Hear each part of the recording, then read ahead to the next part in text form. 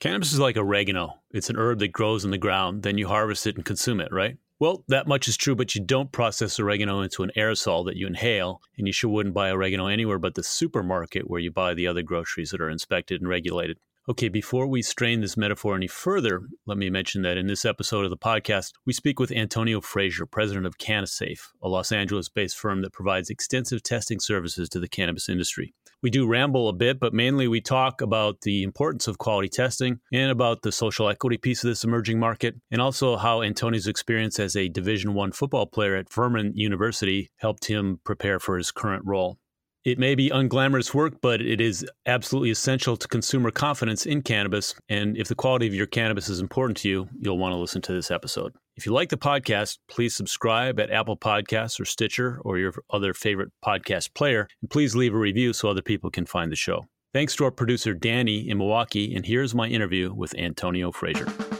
Cannabis is booming, and Cannaboom is on it. Welcome to the Cannaboom Podcast, where we interview experts on the changing story of humans, health, and hemp. From San Diego, here's your host, Tom Stacy.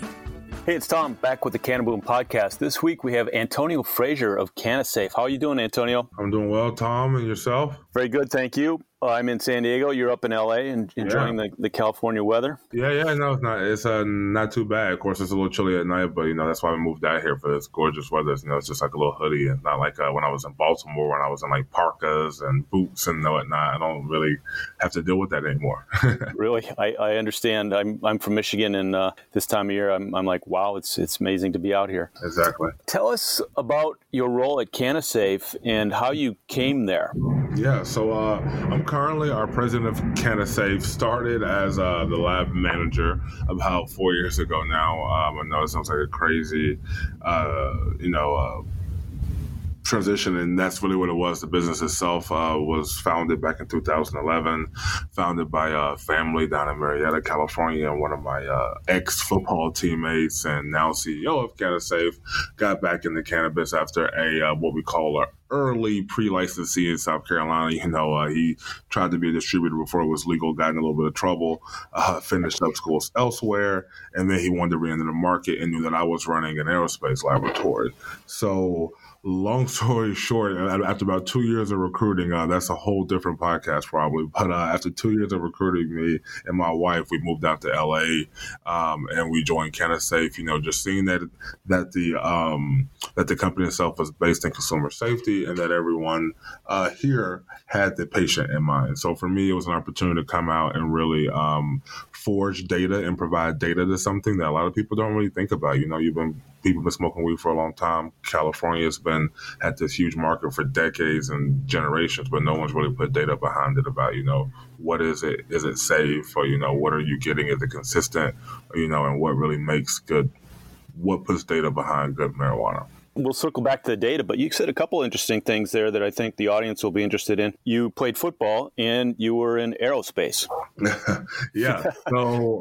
So played college football all the way through, played from, middle school all the way through college. The big thing for me was a scholarship. I actually, it was between Harvard and Furman University. It's a pretty interesting combination, but Ivy League, they don't do scholarships or they only do for financial scholarships. And my father and my mother were the first college, graduates out of their families and generation. And my dad just couldn't get over. He said he felt punished, for doing well for himself, that I couldn't earn a scholarship there. So we went with the Southern version of it and played football there.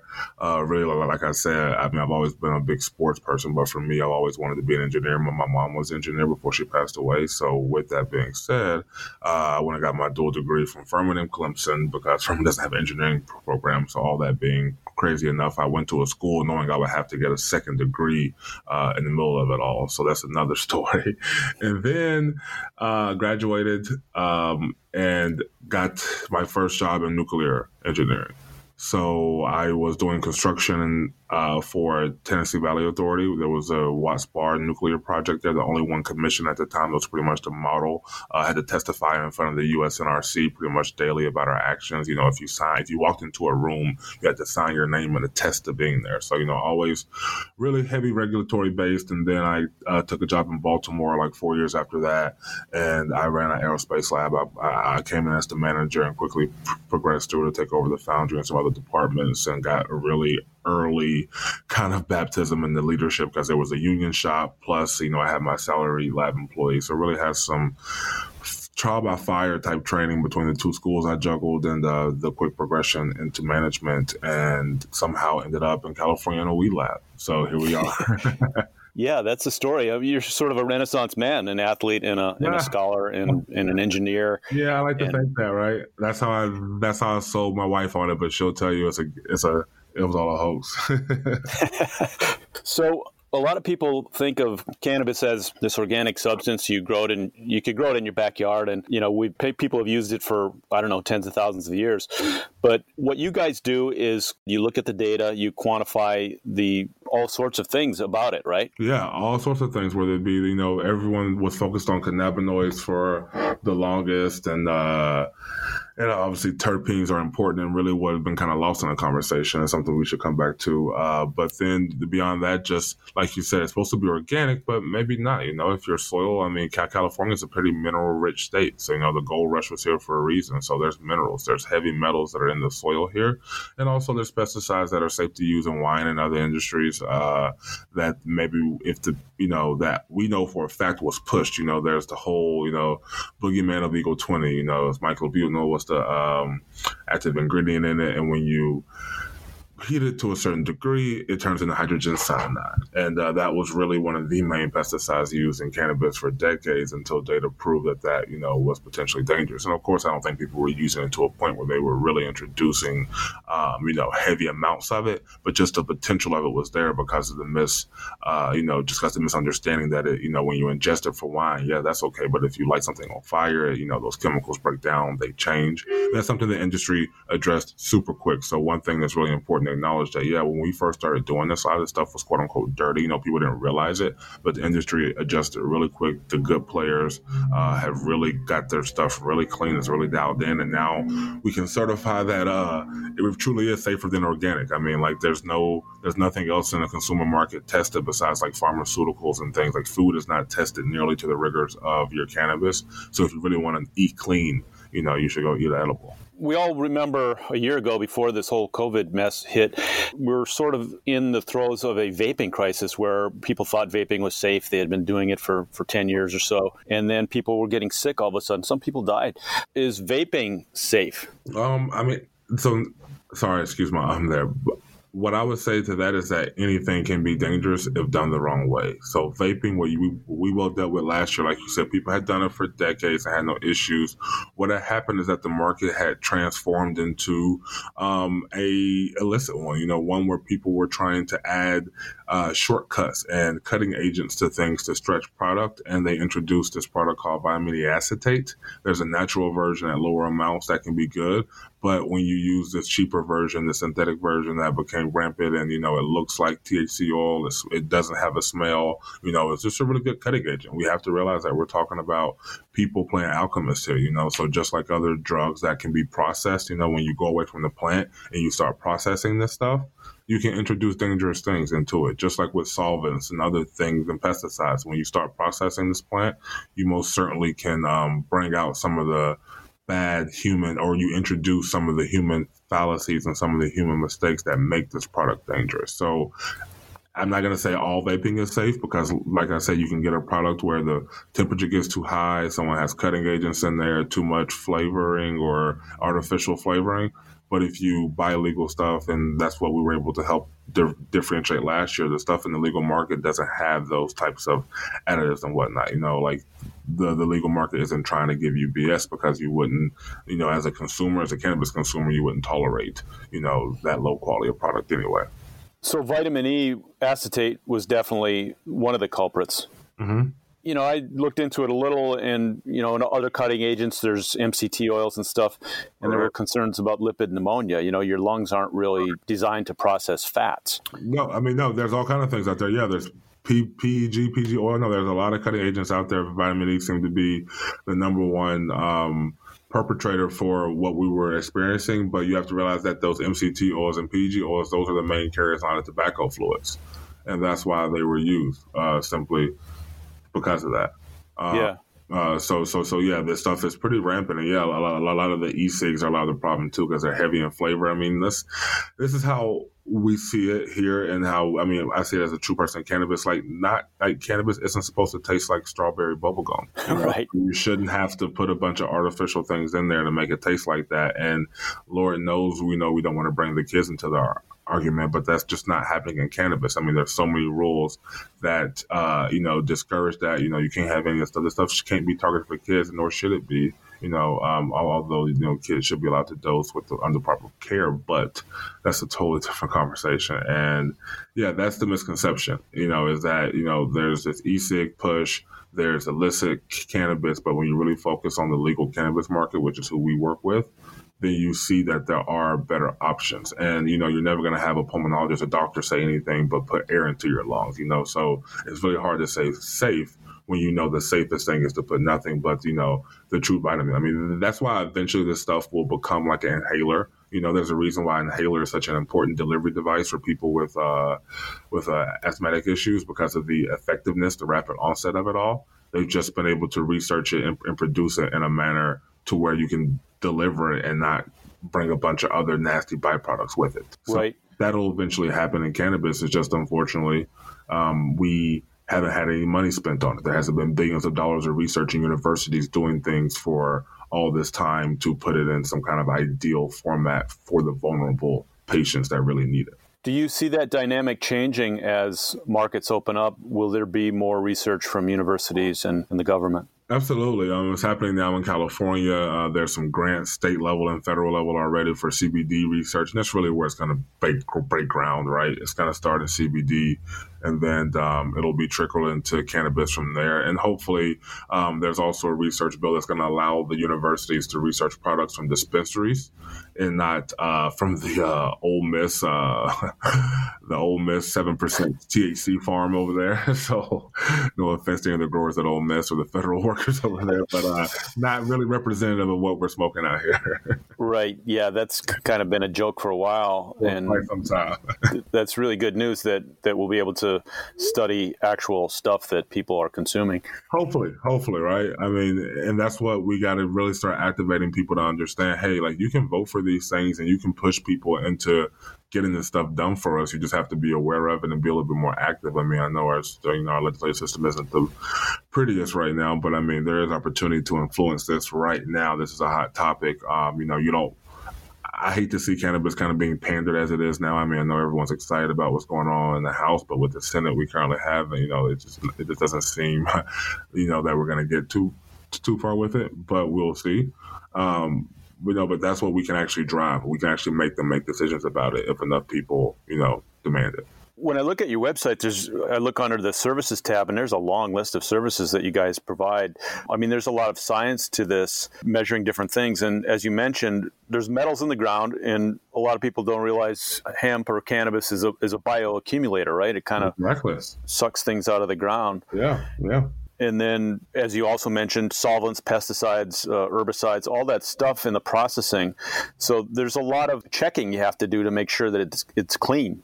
Correct. It's a very expensive process to get a product to market, to ensure it. With all the testing points you really need to have to be sure. Obviously, people get a process down and they peel back on testing. But yeah, when you first set your process up, you really do want to have a bunch of these control points after you introduce certain adulterants into it, or different things that process through. You want to make sure you don't leave them in there and they're not at certain levels. Is there certain things that consumers should look for?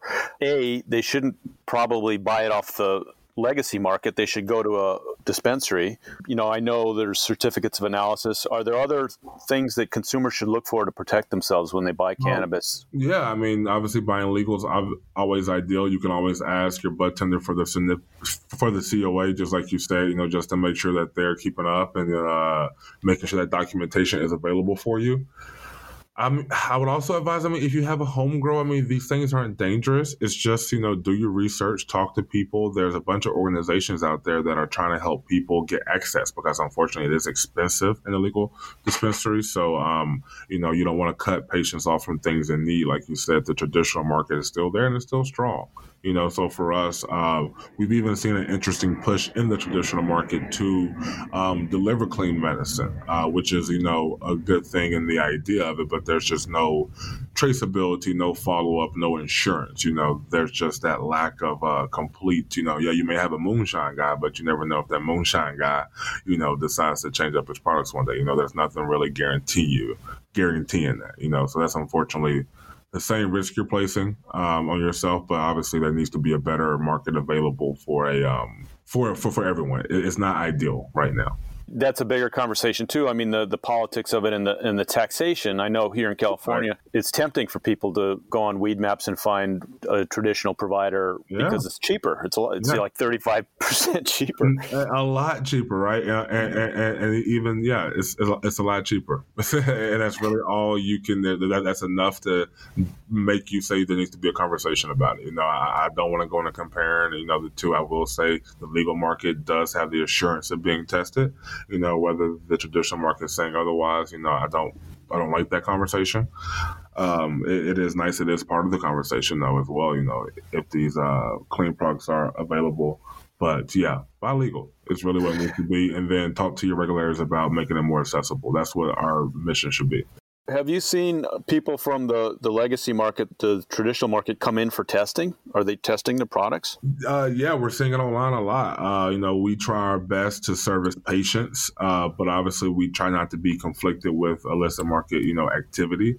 But we most certainly will have people that have home grows or, are making small batch edibles and whatnot for patients that do come in and get it tested. And that's what I'm saying. The conversation is happening and we're looking for better insight from our regulators because we want everyone to get tested, right? Like we don't want to deny testing to anyone. But obviously, if we're going to be associated or potentially held liable for any other kind of activity, that's where we want to just protect ourselves as a business. But we really would love to offer it to anyone who is interested in ensuring that the products that they're either administering to others or themselves are safe. That would be ideal, right? Like just let everyone have a chance to, but you just don't know if someone's going to come in, get one vape cart tested, and then go sell 20 million vape carts claiming they all were tested the same way. That's the problem. That's the difference. There's no batch control in the illicit market or the traditional market, whereas there is in the legal. What's a bigger part of your business? Is it THC or CBD? It's THC for now, for sure, just because California is such a large market. We're in LA. We are the consumer safety brand. So most certainly for THC, it is larger right now. But I do believe the hemp market is going to just absolutely... once the products actually are regulated properly, people don't realize right now the products are all technically federally illegal still. You still can't, I think only like say hemp seed oil and something else is actually legal for consumption, but all the actual products of infusing cosmetics or supplements and whatnot, that's technically still federally illegal. There's just some states that have allowed it and there's not a lot of enforcement. That said, once that's regulated and formalized, it's going to just dwarf the THC market. You guys are going to have to expand. That's part of the conversation. That's already in the works. We're already, thinking about those next steps and plotting them right now. I've heard there's about 3,000 CBD brands, and I don't know how many of them are actually verifiably tested. I think it's probably a small handful. It's definitely a smaller percent than THC, but there are some really good CBD companies out there that do test. Some of them, have THC counterparts, so we work with them both sides of it. But most certainly there are some, but the percent is much lower than you would, obviously going into a legal THC store. Everyone's looking forward to federal decriminalization. Is that why you need to expand your factory? Well, decriminalization is a step. That's probably where we're going to end up. I think with this administration, the first thing they're going to do is decriminalize it. But I think there just needs to be, you need to regulate it too. You have to allow access.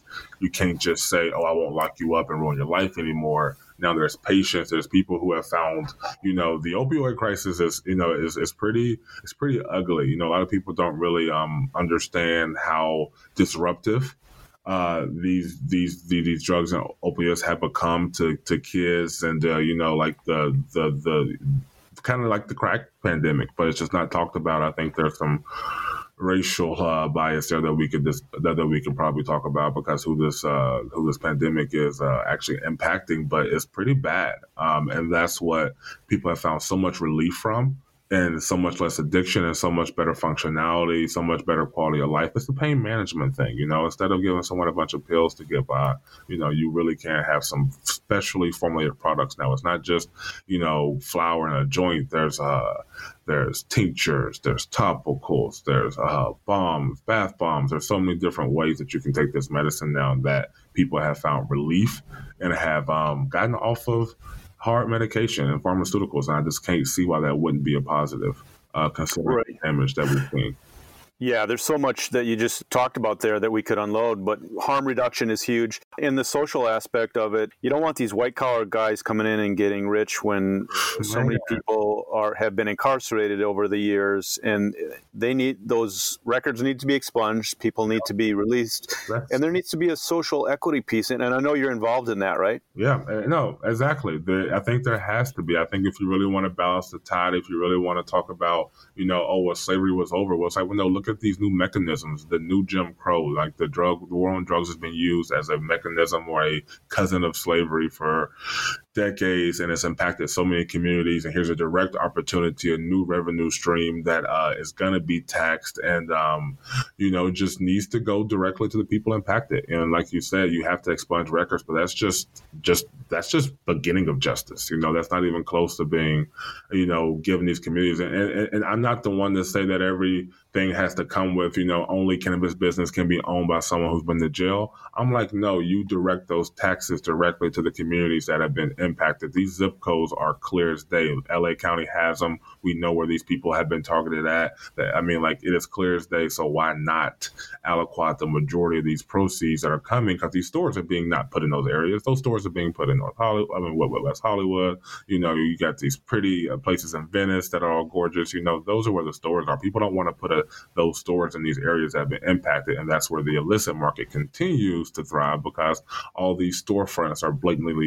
I know people maybe on the East Coast may not gather the gravity, the gravity of this, but where in California, a lot of these traditional stores aren't exactly hidden. It's pretty, it's almost like you wouldn't even know they were illicit or traditional, honestly, because they're so they have such a storefront, or whatever you want to call it. There's such a brand behind it. We're veering probably back into politics and policy again, but there are tax dollars to be recovered here if we do this in the right way, and allocating some of those tax dollars into communities that have been hurt by some of these wrong-headed policies of the past. Mm-hmm. I wish we could have more confidence in our political systems. We those need to kind of be more responsive to the actual needs on the ground, but we all vote and we all have a voice, right? What can listeners do to help on the social equity side of this? I think get involved, like you said, like we all vote, make it a part of the conversation. We're seeing a lot of these counties and cities run to a cannabis policy, trying to force one through the end of this year, hoping to recover some tax dollars next year. Everyone's running on a deficit due to COVID and the natural impact. This is just something everyone already agrees on. So you're saying some people just do it for the financial. But while that process is happening, demand some of this stuff. We saw New York slow down with this rules last year. I forget the Congress lady that was really, I want to say it was Barbara. I don't want to misspeak, but she made it very clear. Hey, I'm for legalizing, but I'm not for not the money not going back to the right community. So I hope New York is still on that track, but they were one of the main ones, between stop and frisk historically, so much, displacement has happened there. So I'm hoping that, we can get someone to kind of set it up right and then the federal model can trickle it down once some state does it the right way first. Yeah. It's interesting how cannabis lends itself to this kind of activity. For a long time, it was underground and you didn't speak of it. And now it's coming out. And as you say, with COVID and everything, local governments are going to need tax revenues. And I think there might be a tidal wave of towns saying, yeah, we're okay now. We need a dispensary because we could have some tax income and we could help begin to address some of these problems with those taxes. Precisely. I mean, that's what you want to be able to do. Among all the products that you've seen come through your factory, do you have a favorite product or service? Oh man, okay, that's a great question. Yeah, I'm a huge fan of one of our brands, Kana Thunderstorm. They are a gummy. They're just like whole, just wellness and health, just clean product. They even have a vegan line. They've also ventured into nanotechnology for bioavailability. So a lot of the brands I'm really big on are the ones that are health focused. I mean, I think it's kind of hard for us to claim to be a cannabis industry. I think we're placing cannabis products in other sectors, whether it be health, whether it be leisure, like this. We haven't really gotten ourselves together to call ourselves an industry quite yet. So when you see these brands do it well, inserting themselves and understanding their target audience, it's just really, really top notch. There's also a lot of smaller equity brands I'm a huge fan of. Sanctuary Farms is out of NorCal, but just great outdoor flower. Like a lot of these smaller operators have some really unique product, because they've been cultivating these certain strains for certain ways for generations. And there's some good healing creams as well that I've become such big fans of because, I know these people who are creating it and I know, how much it means to them and I know all about their products and their formulation. That's what's cool about the lab is that a lot of times you get to hear people what they're doing and you're like, oh, wow, that's a lot of effort you're putting into your product there. Like, tell me more, right? And those are normally the ones that when you go try it, you really have that consistent experience because they've done so much on the formulation end to ensure a consistent experience. So I have kind of a little cheat sheet, so to speak. But yeah, most certainly there's a lot of them out there. I'm sorry if I didn't, go into more of our clients, so please don't get me in trouble here. But no, those are the ones that I know I personally dealt with and just on top of my head. So yeah, I love Kana too. I mention it almost every episode, but if I have trouble sleeping, I cut one of those in half, and a 5 milligram indica gummy is a magical thing. I mean, it's just so consistent, and that's what I know. I mean, their brand is built by science. I mean, so that's what that's one of the trade. That's what that's our model. I'm not sure what you call it, but I know that like everything they do is based on formulation, on consistency, and they do everything they can to provide you with a consistent experience. I think that's really important. That is an important point in that when you have a bud and you buy some flower, there might be more terpenes in the bottom of that bud than in the top, or vice versa. Preach. There you go, Tom. I had to get you on the road, man. Get the gas safe polo on. Okay, go ahead. So that's the business you're in, is helping these brands even out their consistency, right? I mean, that's what the consumer wants. You don't walk into a McDonald's and have a different hamburger on a different coast. Yeah, I mean, that is what you would think, but I can't say that everyone's focused on that. I wish I could say that's what everyone's focus was. That's what I wish I could say that's what everyone was doing. But some of my relationships are simply, how high can my THC be? And I'm like, well, as high as my instrument says it is, but nothing I can do about making it higher than that. So ideally that's what you're trying to do, and that's what you see in the brands that have the most success. The brands that have gone from not on the top charts to top 3, top 5. That's the story that they're telling. And that's just gave someone free marketing advice. That's someone should. I'll bill y'all for that. Those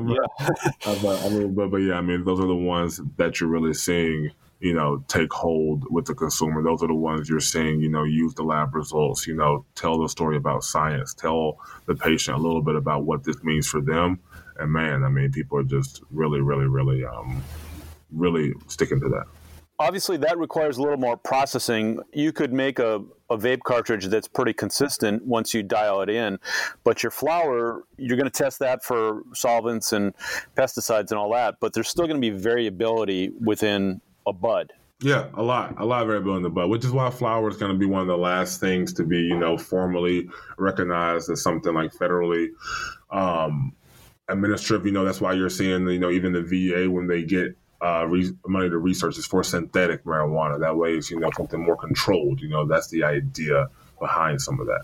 In the lab, you see innovations as they come in. You mentioned nanotechnology, and I just bought some gummies that claim they use live resin, and I don't know what difference that will make in a gummy, but I know that that's about flash freezing, right?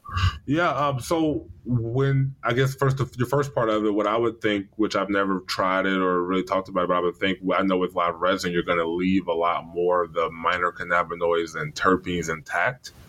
So potentially, if live resin, which seems to be a very expensive product, honestly, it sounds like it must have cost you some more money too. But I would think that is because they're leaving more of those flavonoids, more of those things that come in the plant with that live resin process, like you said, like freezing those things in place as opposed to allowing them to degrade over time. So that's what I would assume you're getting, but I'm not sure what they're advertising with that. I would have to see if they're talking about terpenes and profiles or what they're really telling you, but that would be my assumption. Yeah, well, I wasn't sure if it's a marketing gimmick. I mean, honestly, it was like a Black Friday deal. I got 25% off. I got some gummies. I think they were $20. Yeah.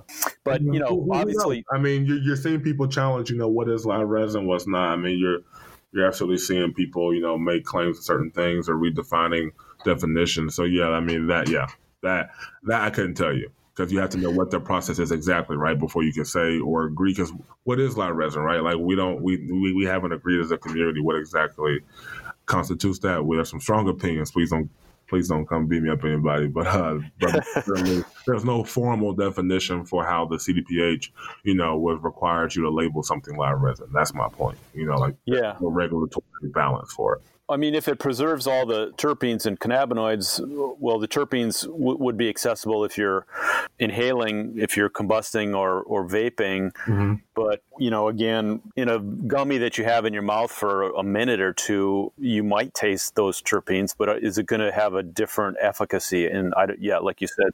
I believe it actually will, Tom. So there's two things that you were saying there. First, so I believe there is a difference. I mean, because we do know if you were to eat an orange and then smoke, you have a much different effect than it would be if you don't eat that orange, because those terpenes open you up and they do things to your receptors, but they're also in heavy concentrations in an orange than they are in the plant. So, and as a scientist, I would challenge your other thing about live resin to say, well, how much do you know you're freezing? Because the issue is there's thousands of other components that we're not quantifying. So do you really know what you're preserving, and whose live resin process preserves the most of the unknown? That's almost kind of what live resin alludes to, is that I'm getting everything, but it's like, well, what is really everything when we're only measuring 38% of this thing? There's so many other things that we haven't even measured yet. So how do you really know what you haven't left behind? That is my nerdy argument that I will give you.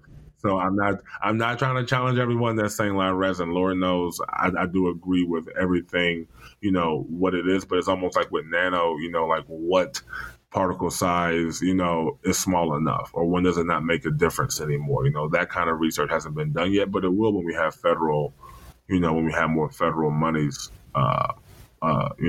propping up these research efforts. Okay. So that's your job, is somebody comes to you and says, I want to quantify this or that. And I imagine you guys have a clean room and processes that you have in place. Do you ever have to invent processes to find things that... Great question. Yes, and it's very expensive, which is when you want money for, right? So right now the things that we target are things that we know people are going to be required to test for, or things that we know are prominent enough, right? So we have, a much larger list of terpenes here, simply because we know terpenes will eventually be something that is going to be very pronounced and a bigger part of the process. But other things, some people will come and say, hey, can you measure this for me? It's like, well, that's going to cost me $250,000 to get that process set up. We know how, and you only want to spend $2,000 for your testing.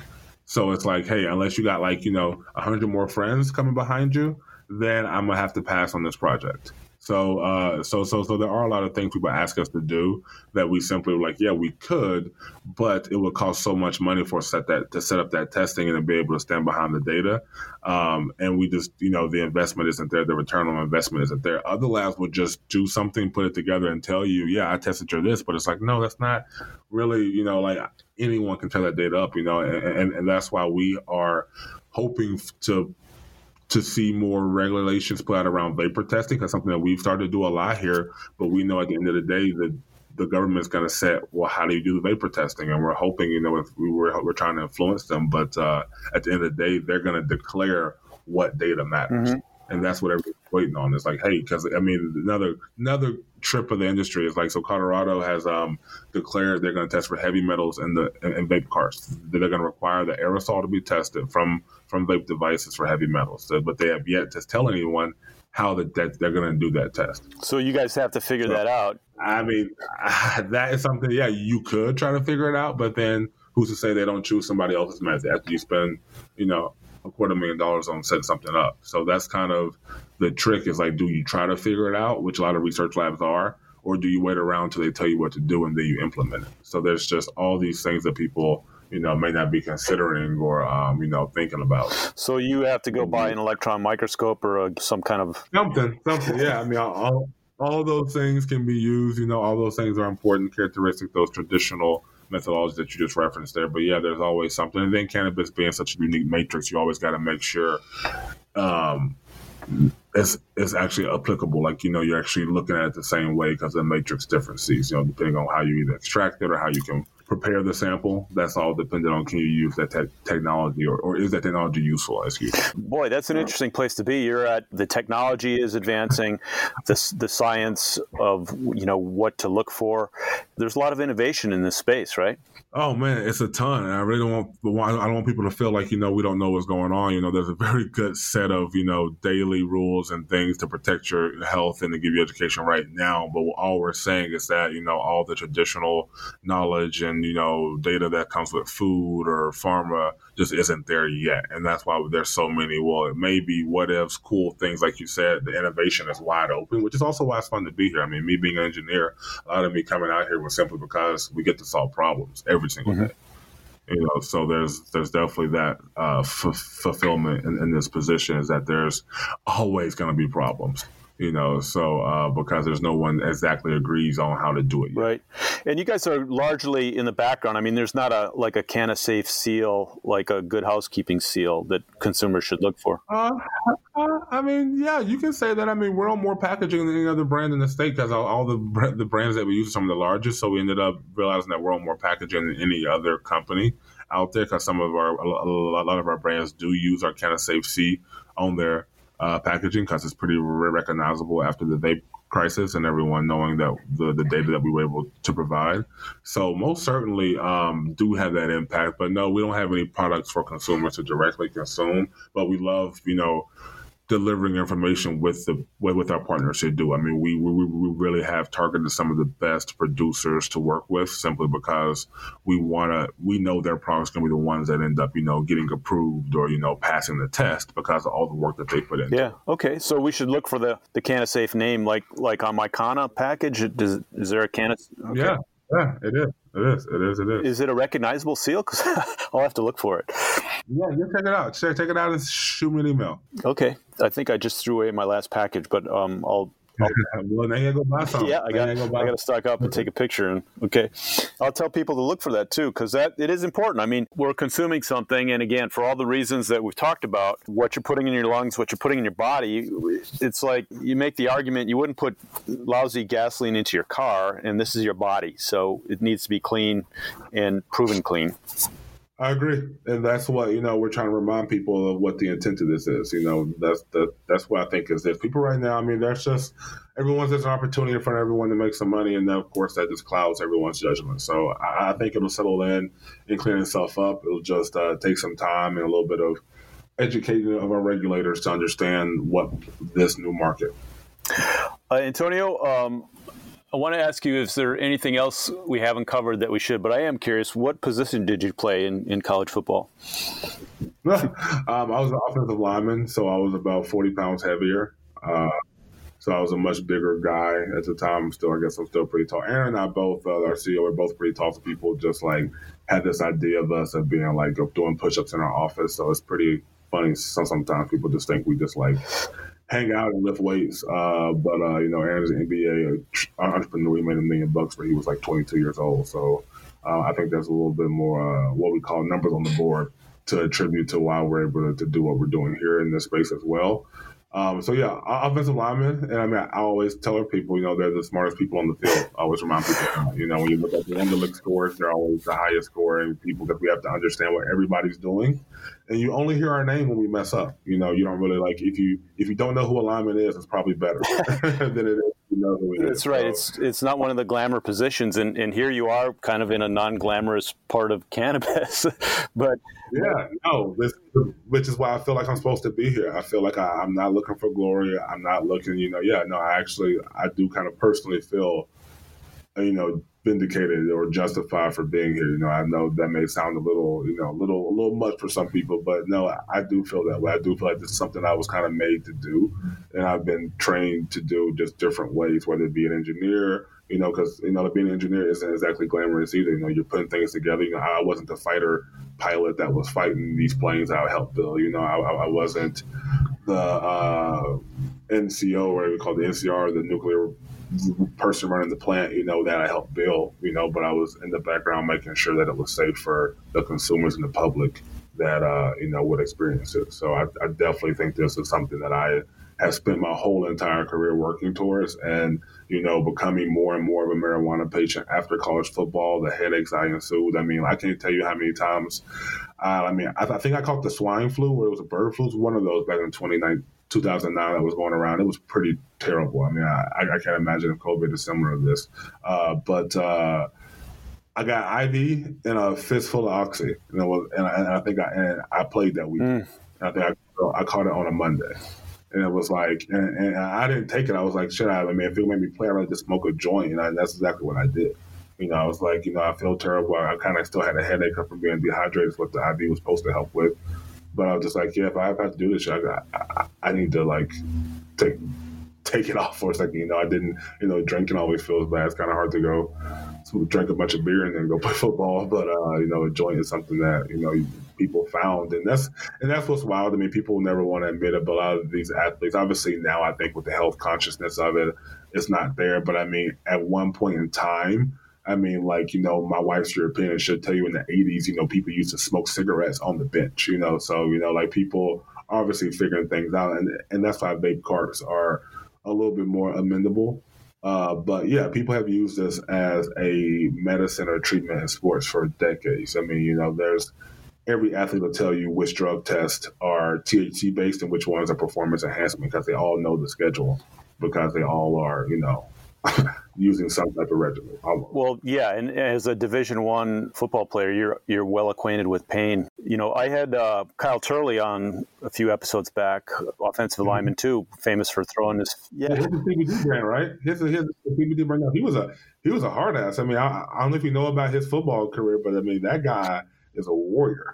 Well, he had a moment where he threw an opposing player's helmet down the field. Helmet.